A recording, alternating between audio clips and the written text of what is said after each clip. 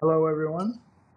I'm Prairie Prince. You're listening to Talking Blues, and we are going to have a wonderful little discussion about my art and my music and the collaboration of the two with our incredible hosts, Mako.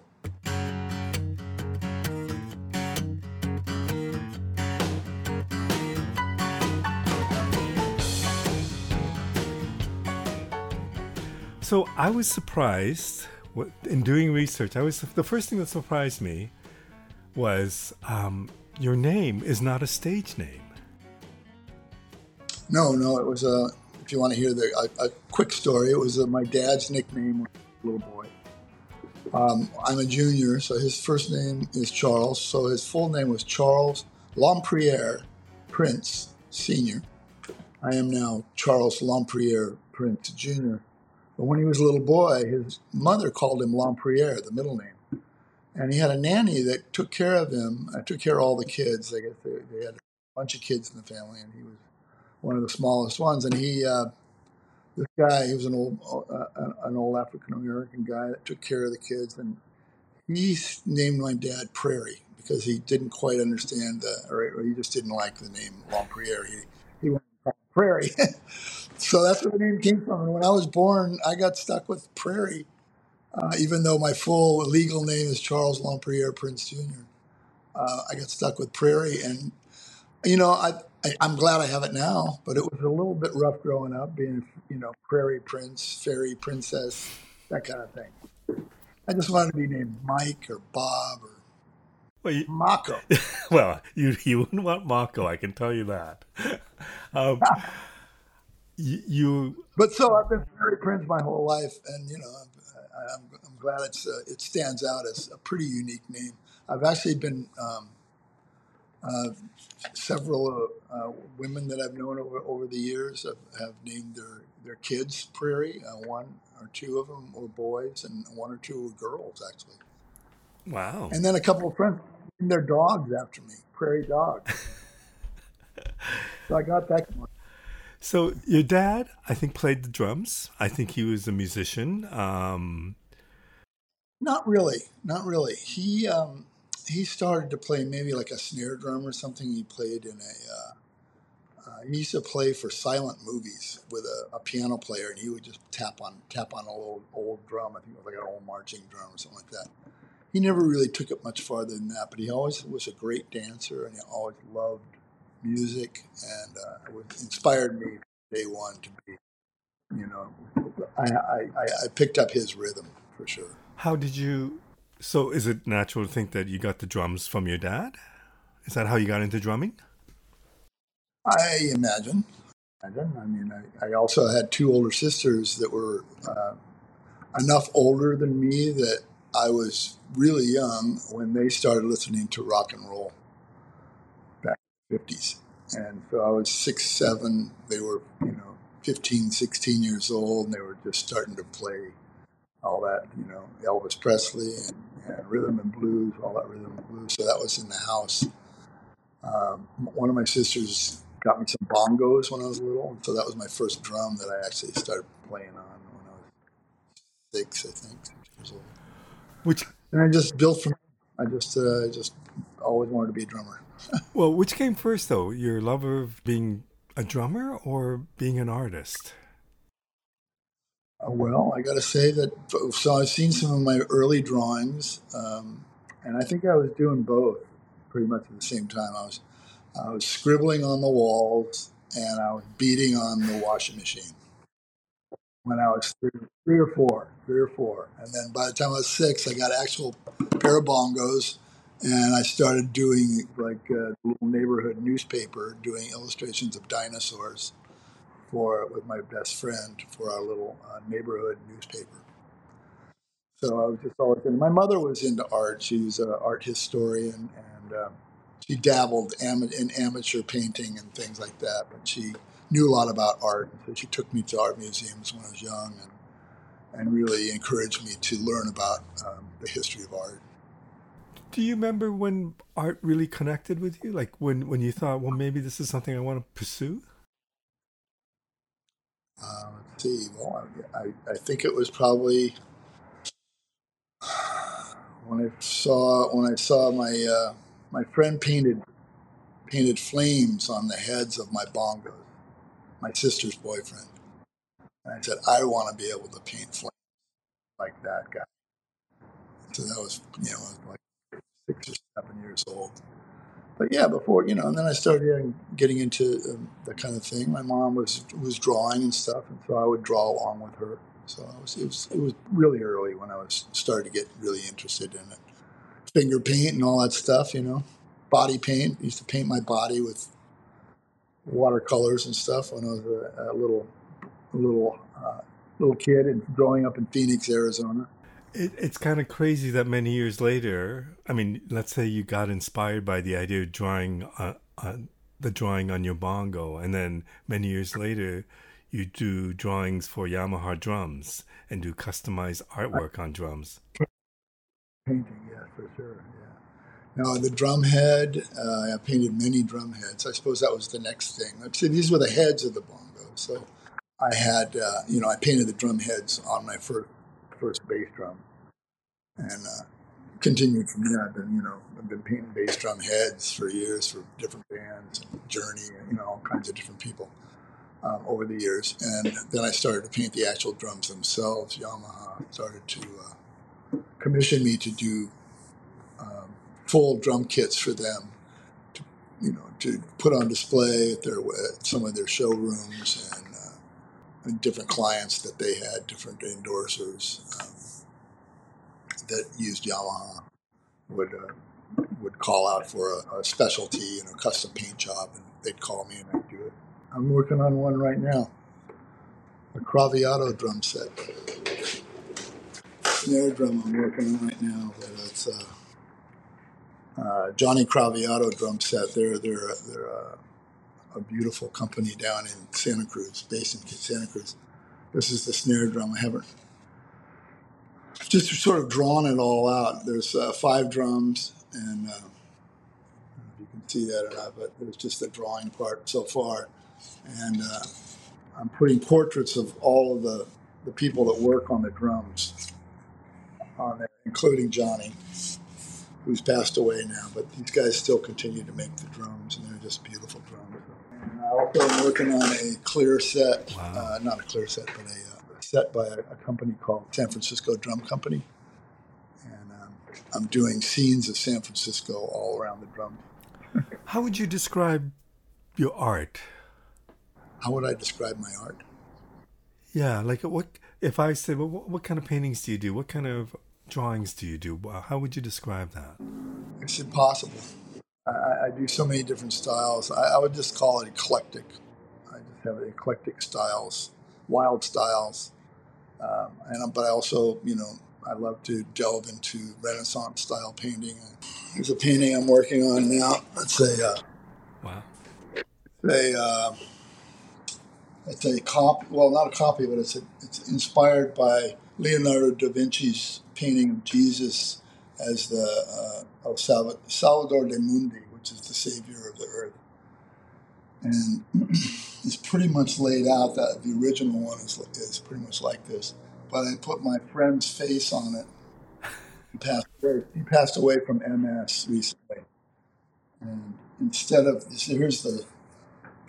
here's what's represented as the Earth. You see It's beautiful. the sphere, crystal sphere, and then in the original painting, he's doing one of these. Jesus is, but this was a stone I gave my friend basically on his deathbed in the hospital to hold and to think of life and think of his life. So I did this painting, and I'm going to give it to his wife. I hope she likes it. It's beautiful. I've been, the guy died 2 years ago, and I've been working on it off and on, and I keep looking at it thinking it's not quite right. I got to work on it. Anyway, so that means this to a flamed drum set. How do you even put the two together? It's hard to describe. Right. So I guess I would say I'm pretty much wild style. I was just curious. I'm an outsider artist. Well, when I go on your website and look at the different types of things you do, it is all over the place. But I just wondered if you had a description for what you do. I would just say it's the love of art, the love of music, combined with painting and sculpting, viewing nature. I love nature. I love people. I love portraits. I love anatomy. I love wild style. I love hot rod custom stuff, and it just it engulfs my world. Is there anything that you can't draw? Like in your mind, if you said, I want to do something, I want to draw something, can you always do that? I can always try. Yeah, and I do. I always try, and a lot of times I fail. But keep working on stuff. Practice drawing. I mean, if you draw in a sketchbook at least 2 or 3 times a week, or 2 or 3 times a day, you're going to get better at something, depending on what you're working on. Some people just do color fields, and they finally find the right color. You know. I'm working on an album right now, but you can talk about that later. It's all about colors and passions. This is your own musical album? Oh, Yeah. okay. Yeah, let's talk about that. But I'm curious as to, let's say you in your late teens, you're already into music heavily, you're also into your art heavily. You go to the Art Institute in San Francisco, or you get accepted later on into that. Before that, what were your goals? Like, were you hoping to be a musician? Were you hoping to be an artist? Were you hoping to be both, like you turned out? Yeah, I've always wanted to be a Renaissance man. That's what they called people like that. And I guess it was invented. The artists were the musicians of the day. They were both, and they were the philosophers. They were everything. I mean, guys back then weren't.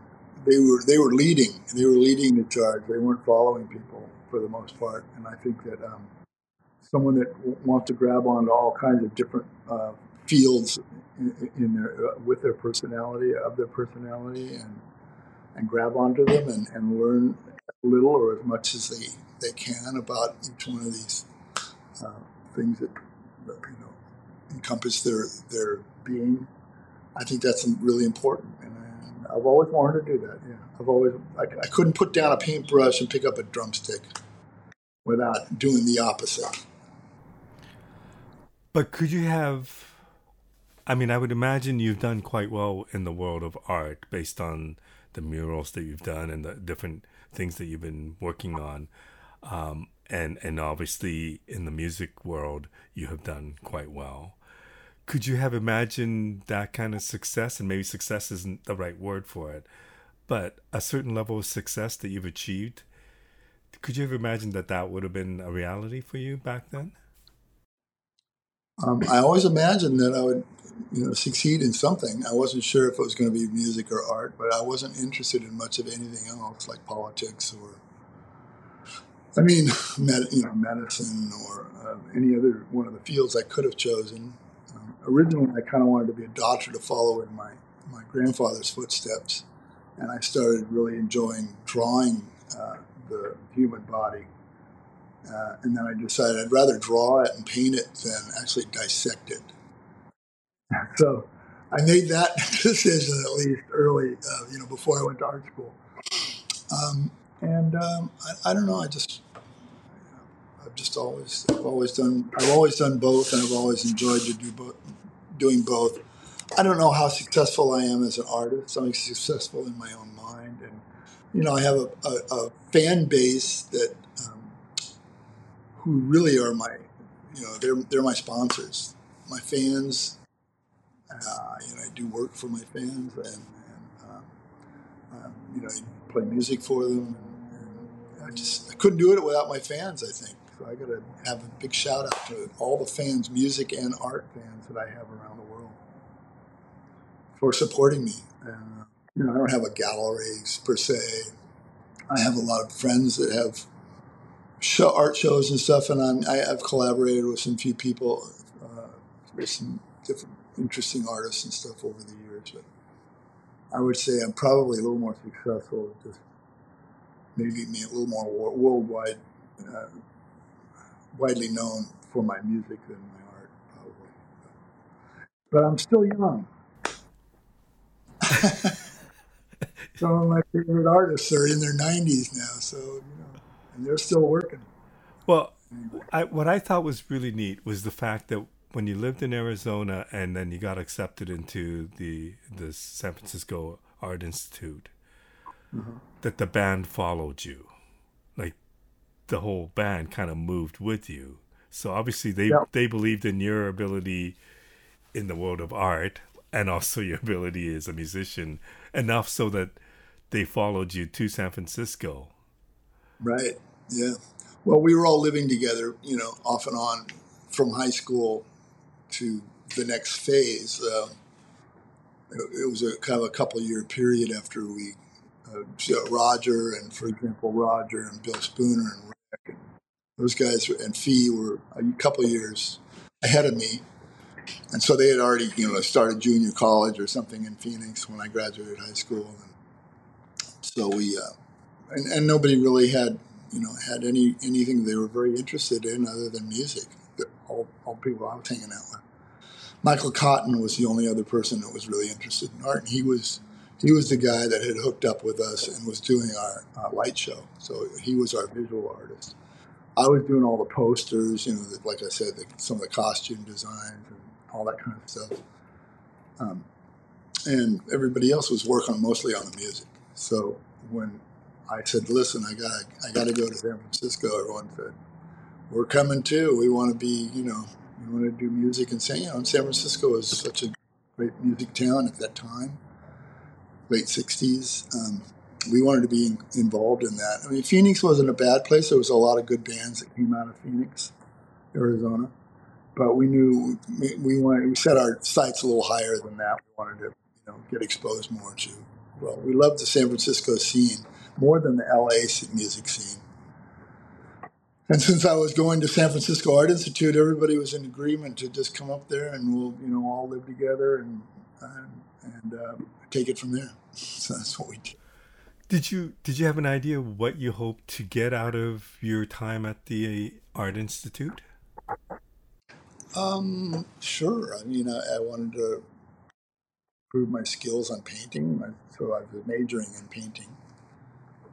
There was lots of other things offered, like sculpture and filmmaking and photography, humanities. There's lots of different things that were offered there, but I took the painting course and had the head of the painting department was my teacher for 4 years, and I think I learned a lot from him. He was sort of an abstract.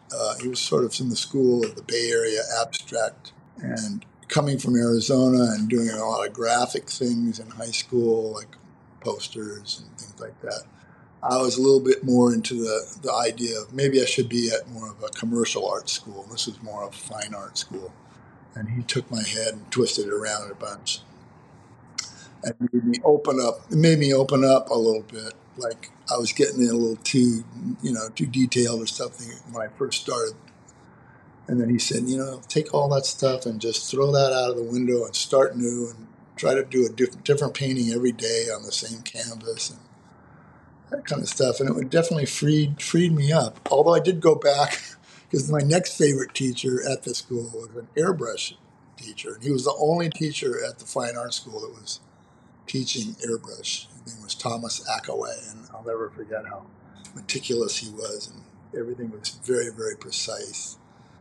And so he taught Michael Cotton and I all the techniques for airbrushing.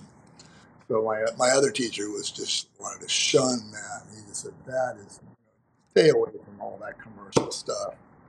I said, "No, but I want to learn. I want to learn it all." So it was good. I worked through the 4 years. Had some really good drawing teachers that were wonderful. Got to, draw life models and stuff, and I fell in love with a lot of art school girls. And, just had a great time. We did some of the early tubes shows there at the Art Institute, where we would dress up in some crazy space outfits, and we'd have some of the girl artist student girls that were our friends join in and kind of help with the production of the show and dance, and it led to the tubes productions, basically everything that we were doing at the Art Institute. So I would presume that you would have a major say in the theatricality of the Tubes? I mean, is it greatly your influence because of your art background, or is it a Uh, collaborative thing? well, no, definitely collaborative. I mean, we were all throwing in ideas, whenever we get together for rehearsing. We all grew up in Phoenix watching television, so everybody had at least a television mind as far as theatrics goes. But we loved movies, we loved horror films, we all enjoyed comedy. We all loved Danny Kaye movies. So whenever we were coming up with an idea for a bit or a song or a skit or something, everybody would be throwing in ideas. But Michael and I would be the ones to make them visually, happen. So we would come up with ideas, and okay, we got to have a cowboy set. So we, build the blow up cactuses and paint the backdrops with mono, the Montezuma's castle in the background and desert scenes, and make costumes for Fee, cowboy Fee, and come up with the blood bags for the dying scene, and just all kinds of stuff like that. It was just so much fun. Everything we wanted to do, we would make, and we would come up with these ideas. A lot of them were for noir movies and things that we had seen when we were growing up. I mean, really, So there was it was a collaborative effort. Everything, all the music and the productions were all very collaborative. And then we met Kenny Ortega, who was super showbiz, and then he made all the choreography happen, and had some great ideas, from the get go. Do you think? I mean, as I said, I saw that first tour, and there was nothing like it. Like there were people like Alice Cooper who also came from Arizona, but it wasn't like a different set every song, or I mean, it was a pretty elaborate theatrical presentation that you guys did. Do you think that? And it was all on shoestring budget. We never had it much. It was all like my dad has a working shop in the back. We've got some extra plywood we can make the set out of. It was kind of like that. Never really had much. I mean, we did have the record company A&M. They did put some money behind our tours, and helped us with some of the production budget, but for the most part, we didn't have that much money to, not like, well, especially not like today. But I mean, even the stuff that Alice Cooper was doing, just more elaborate, probably more expensive than the stuff that we came up with. Right. Um, but at the same time, or even before, you were starting to do some studio gigs, and I don't know how that happened. Like you were on Nicky Hopkins' first album, playing with some major heavyweights. Tell me, how did that happen? It was a shock. It was just a fluke. We were all living out at the beach in San Francisco at the beach house that we got in 1969. By like 1970, maybe 71, I had met this girl who was living down the street with her boyfriend, and the boyfriend worked for Steve Miller. We knew them, and we started talking with them. We knew Steve Miller's roadies and things like that, and uh, her name was Linda Hunt, and we were pretty good friends. And then that was about it. After maybe a year, I heard from her, and she goes, "Well, I met Nicky Hopkins in Mill Valley. He's working with with Quicksilver Messenger Service, and he's looking to put a band together, and he's got a record deal. He's been working with the Rolling Stones and the Who and the Beatles and stuff. But he's looking for a band, and I remember that you were a great drummer, and do you want to go to England?" So I just said, "Okay." The Tubes were like, "Wait a second." But the Tubes said, but we also at that time we had another drummer. So we were a Right. two-drummer band at the time. And I said, "Well, let Bob," his name was Bob McIntosh, who later sadly passed away from cancer at a very young age. But he said, "Well, it's okay. You can go do this thing. It sounds like a great opportunity. I'll handle the drum chair while you're gone." So I went to England and then lived at Nicky's house. We recorded at Apple Studios. He had George Harrison, Mick Taylor, Klaus Vormann, Ray Cooper, um, um, a bunch of other big guys that came in, but that was the main core band to do his solo record. And I was, I was only 21 or 22 years old at the time.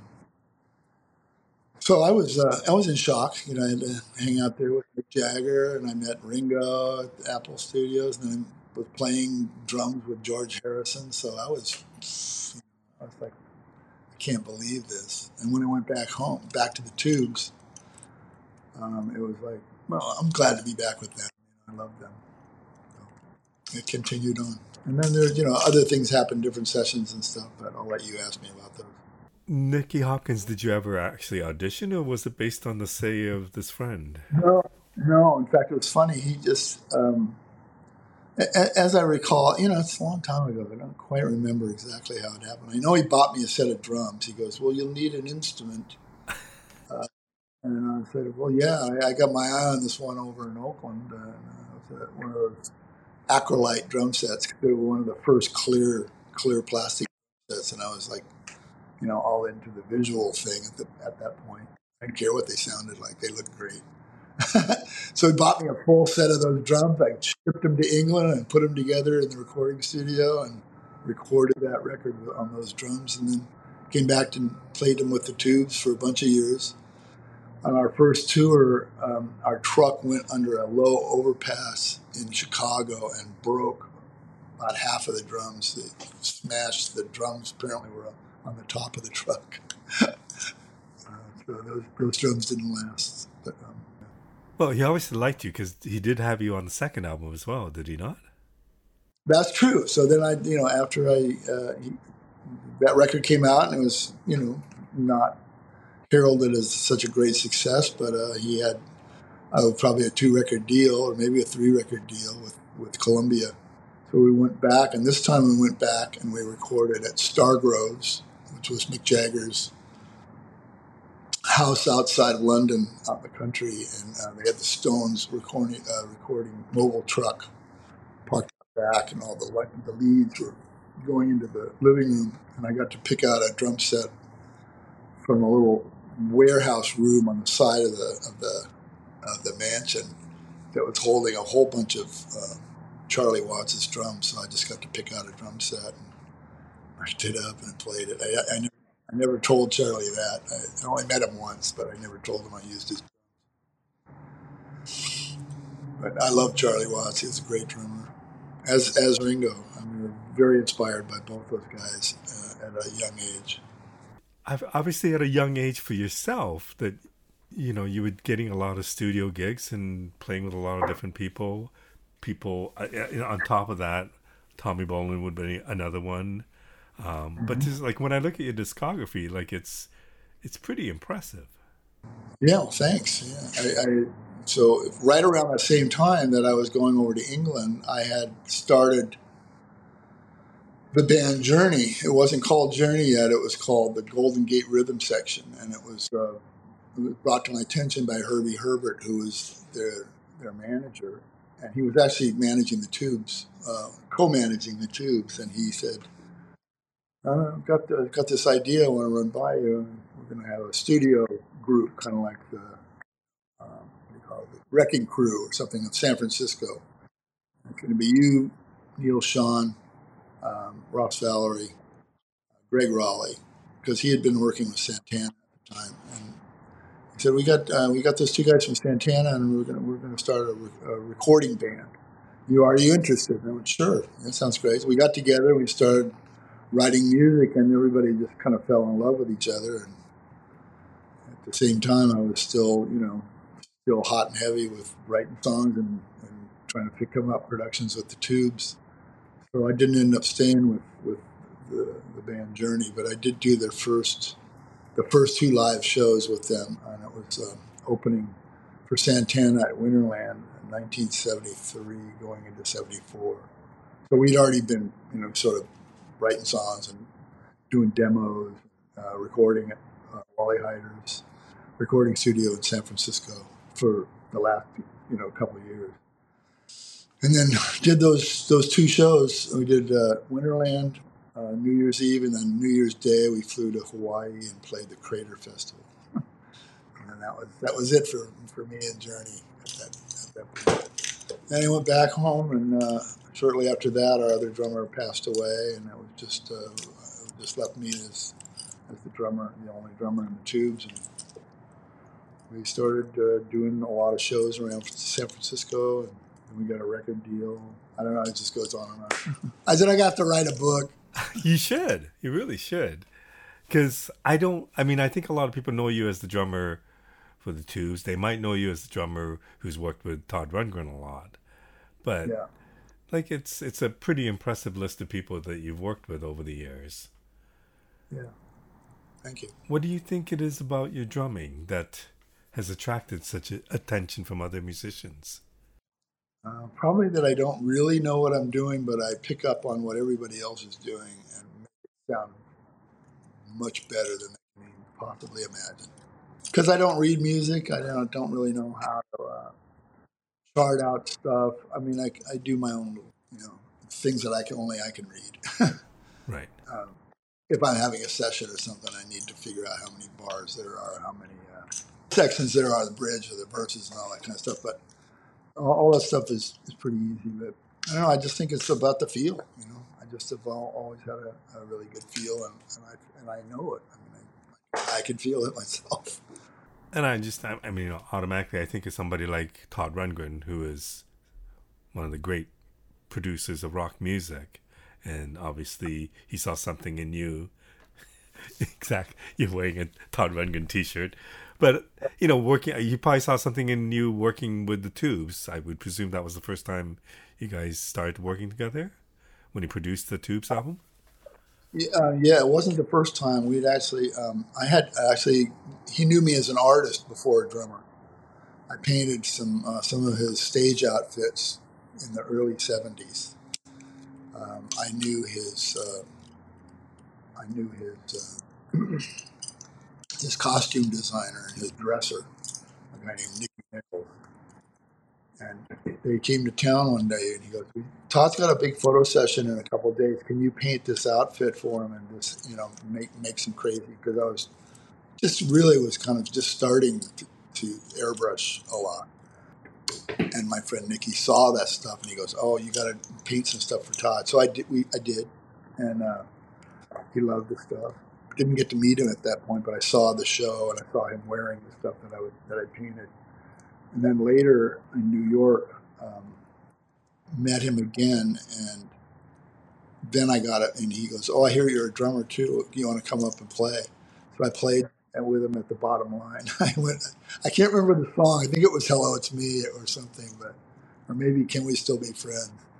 But it was at the Bottom Line, and that's the first time I really ever talked to the guy. But then the next time I met him, he was good friends with another friend of ours who had an art gallery, and he followed the Tubes to England, and we got him to join us at Nebworth. That was in like 1978, I think. And he came out and sang Baba O'Reilly because it was the day Keith Moon died. So we paid homage to Keith Moon, and we did a Who medley. We did Baba O'Reilly leading into "The Kids Are All Right," and Todd sang it with us and played guitar. And then after that was '78, and then in '79 we asked him to produce our album, and that was the Remote Control album that we did. And then you've had this musical relationship with him ever since. Yeah, ever since. And then a couple years later, we did 2 albums with David Foster after the Remote Control album with Todd. He got real busy doing, Utopia and a bunch of other stuff. So we got, and that's when we actually got dropped from A&M not after that record, but yeah, it was after that record we got dropped from A&M. And we got picked up by Capitol Records, and that's when we got David Foster as the producer. And did 2 albums with David Foster. And then that ended, and we went back to Todd for our 3rd Capitol record, and that was called Love Bomb. So that's when we sort of reinitiated our friendship with Todd at that point. And then he, shortly after that was in like 84, 85, and then in 86, he got the job to produce XTC's album. And so he asked me to play on that. So I started working with him. And where is your art at this point? What are you doing with your art other than some musical things? Well, Michael Cotton and I were still continuing to do lots of murals. We did murals all over the world, different kinds of murals. I mean, and stage designs and stage sets for lots of different artists. I would have to look at. I mean, I would have to look at my own website right now to put it all in perspective chronologically and as far as the dates and stuff. But yeah, we were hard working and hardly ever found time to breathe. We were doing from one thing to the next, touring and building stage sets and designing stuff for lots of different people. The murals that you do, and I don't know how it happens that you get to do this all over the world, but when you decide, because I'm always fascinated, I know it's just a painting, but when it's on that such a level, when it's that scale, is the way you approach it very differently than what you would paint on a canvas?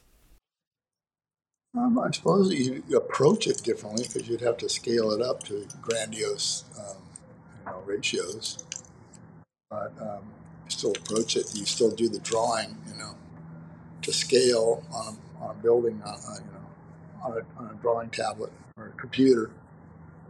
Back then it was a drawing tablet, and now it's a computer. But yeah, it's just all scale. And scaffolding is a lot more work to do something on such a large scale. You need probably more assistance than you would doing a painting by yourself or something. It's big production. It just turns into a big production. It's impressive. And how do you get those gigs around the world? Is it word of mouth?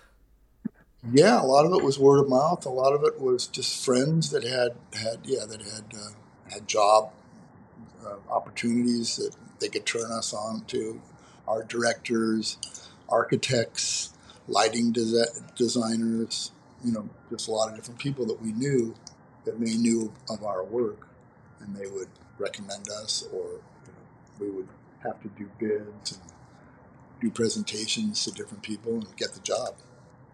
And so that's a lot of the way we did it. And then we had our portfolios, and we pound the pavement. We'd go around to record companies. We'd go around to department stores. We'd do we got a really good job with Macy's for years and years, and iMagnums as well for all of their even seasonal things like big Christmas things. We do these big murals all over the place, and set designs and stuff within the buildings, mostly in New York, some in LA, some in San Francisco. So yeah, it was just I would just say word of mouth, mostly because we had a brochure. We would mail them out, do mailers, and I guess what I don't understand is how you prioritize. I mean, on top of getting together with the Tubes on and off, you're touring with Todd Rundgren on and off. You also spend a lot of time with Jefferson Starship.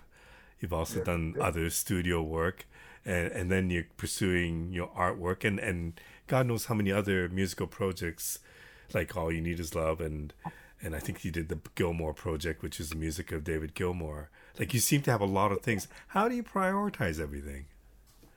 it's not easy. I got to say, especially the older I get, and the slower I'm moving.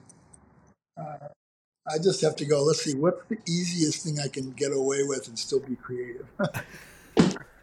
No, it's true. I mean, I have to prioritize on certain things, and a lot of it has to go. I call myself a gigolo because it's like whoever asks me first, I'm going to be dedicated to them.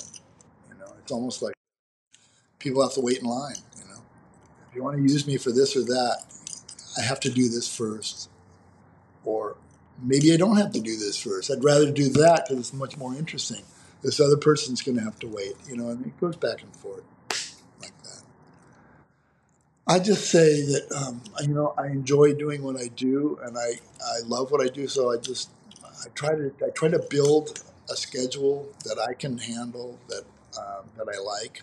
A lot of people use agents and people that kind of do that stuff for them. They say yes and no, and they deal with the money situations. I've just never been able to do that or find somebody that I felt confident enough to do the things that I really wanted to do. I ended up doing a bunch of stuff that I didn't really want to do. I had some friends that tried to help me a few times, and they just never worked out. So just try to handle it myself. And Michael Cotton was he's always been a mentor to me. Just his work ethic and his genius, just his genius, has always been so inspiring to me. And I was always so glad to be a partner of his in our music and our art business.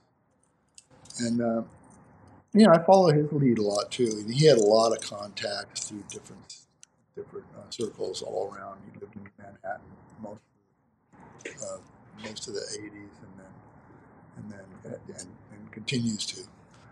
So he has lots of connections in New York, the big city, and Los Angeles too. He still works a lot with Kenny Ortega, doing big production work for all of Kenny Ortega's clients, and Walt Disney, Michael Jackson, when Michael Jackson was alive, all that stuff. So I was just always sort of, I don't say riding on his coattails, but he was my guiding light, Michael Cotton, and he still is. Right now we're designing and building a house in Morocco, and he's spending much of his time in Morocco right now. He's got a bunch of friends there and has for the last 50 years, and so we're going to go over and make an art colony. It's like almost like a residency there that our friends can come and we can make art and music. Wow. Yeah. I guess it also speaks to who you are, that you have these really long term relationships, whether it be Todd or Roger Steen or Mm-hmm. Michael. I mean, there's a guy right there. I, you know, Michael Cotton and Roger Steen are the two biggest inspirations. Roger Steen is just the most amazing musician and friend that I've had since a sophomore in high school. 1965, I met him, and we had a Beatle band called the Bards, and I've been playing with him ever since. Never left him, and we're still hanging in there as the Tubes. And many years later, you're now doing a tour with a Beatles tribute thing. Isn't that funny? And well, I already did one with Todd and Christopher Cross and a couple other, Denny Lane and Joey Mullen. We did that in 2022. That was pretty fun.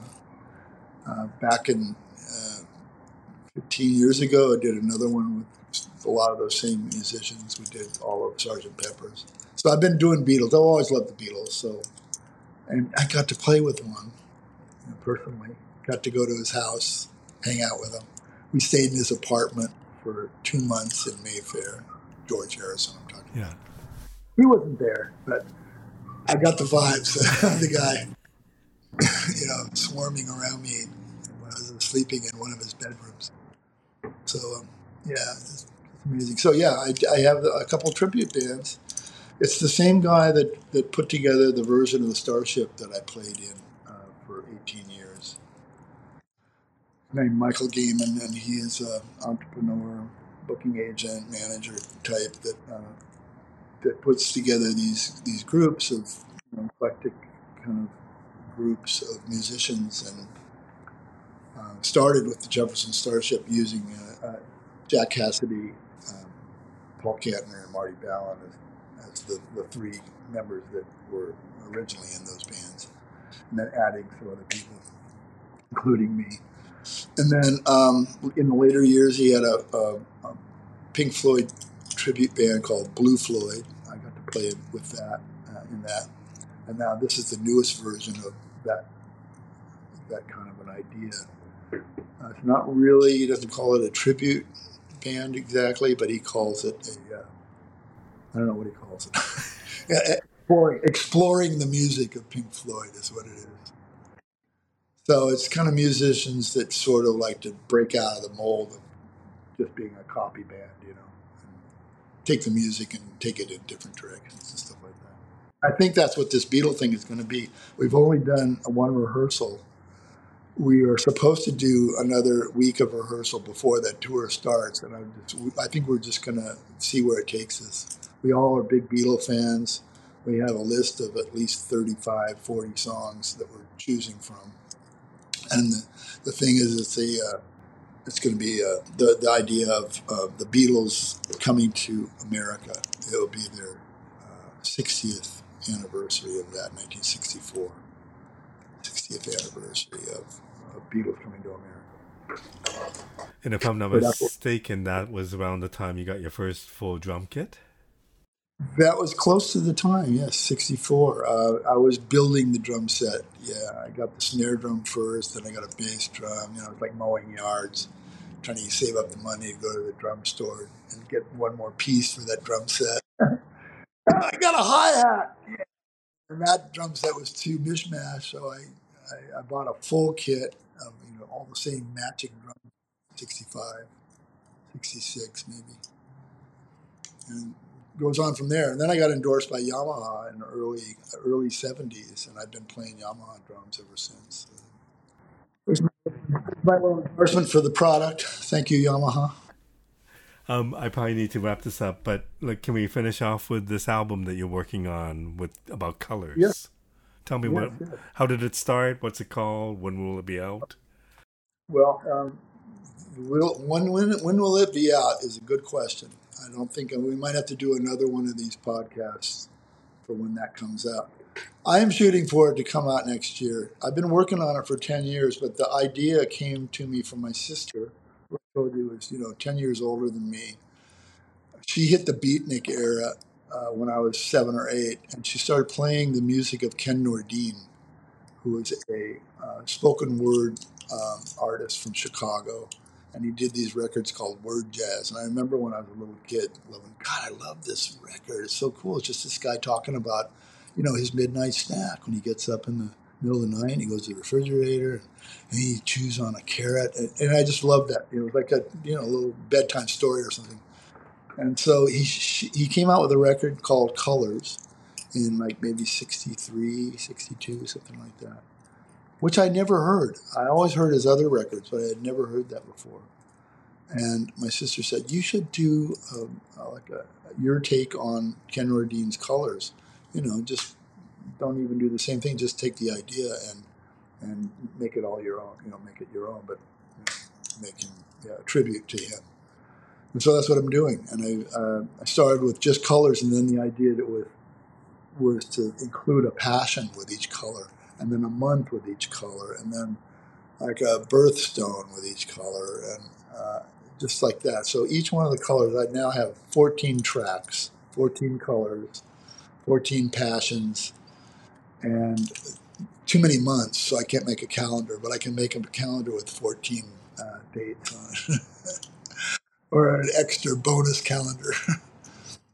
Anyway, it's called Prairie Princes, Colors and Passions, and I'm hoping it's going to be released in 2024 if I can find a record label. I've got a few ideas under my belt, but I've talked to a lot of the people these days that are putting out products like that. They say it's not the same as it ever was. I said I just want to do some kind of almost like a limited edition art set. So the thing would come out in vinyl, colored vinyl. It'll have prints of all the illustrations I've done for each one of the songs, which I've done, paintings for each one of the scenarios, and it'll be like an artist box set, collector's item, and then and then I'll put it out as probably first just on the internet with a cheap video or something like that, just to get it going. But I haven't gotten to that point yet. I'm still trying to finish it, get the last people that were collaborating on it, and get it mixed, and then I'll take it from there. Is it spoken word or music? It's spoken word, and each one of the tracks is dominated by a certain percussion instrument. Like Green is mostly conga drums. I do play trap drums along with it at a certain point, but it's each one of them kind of as a theme sort of starts with a different percussion instrument. and and then I start talking about the color, the passion. I got background singers singing on it. I can't sing very well, so I heard some background singers. So there's a lot of music, and then a lot of people playing, a wild guitar. I got Buckethead on there. I just got a Hugh Cornwell from the Stranglers. I got Todd Rundgren on it. I've got all the Tubes on it. I've got just Starship members on it. It goes on, and it's been like this work in progress for at least 10 years now. Of actually starting it. The idea came 20 years ago. My sister's still waiting for it to come out. She's a great supporter of mine. My sister Leslie, and I'm dedicating it all to her. Well, it sounds like a great project. Yeah. As I said, I had an idea of who you were based on my connection with your music, but in doing this research, I'm quite impressed at the music that you've done over the years and the people you've worked with over the years, in addition to the great art that you've done. Well, thank you so much for sharing that with me. So much. I appreciate you. And maybe we'll catch you up in Canada. Well, I'll definitely check that out. All right. Thank you very much.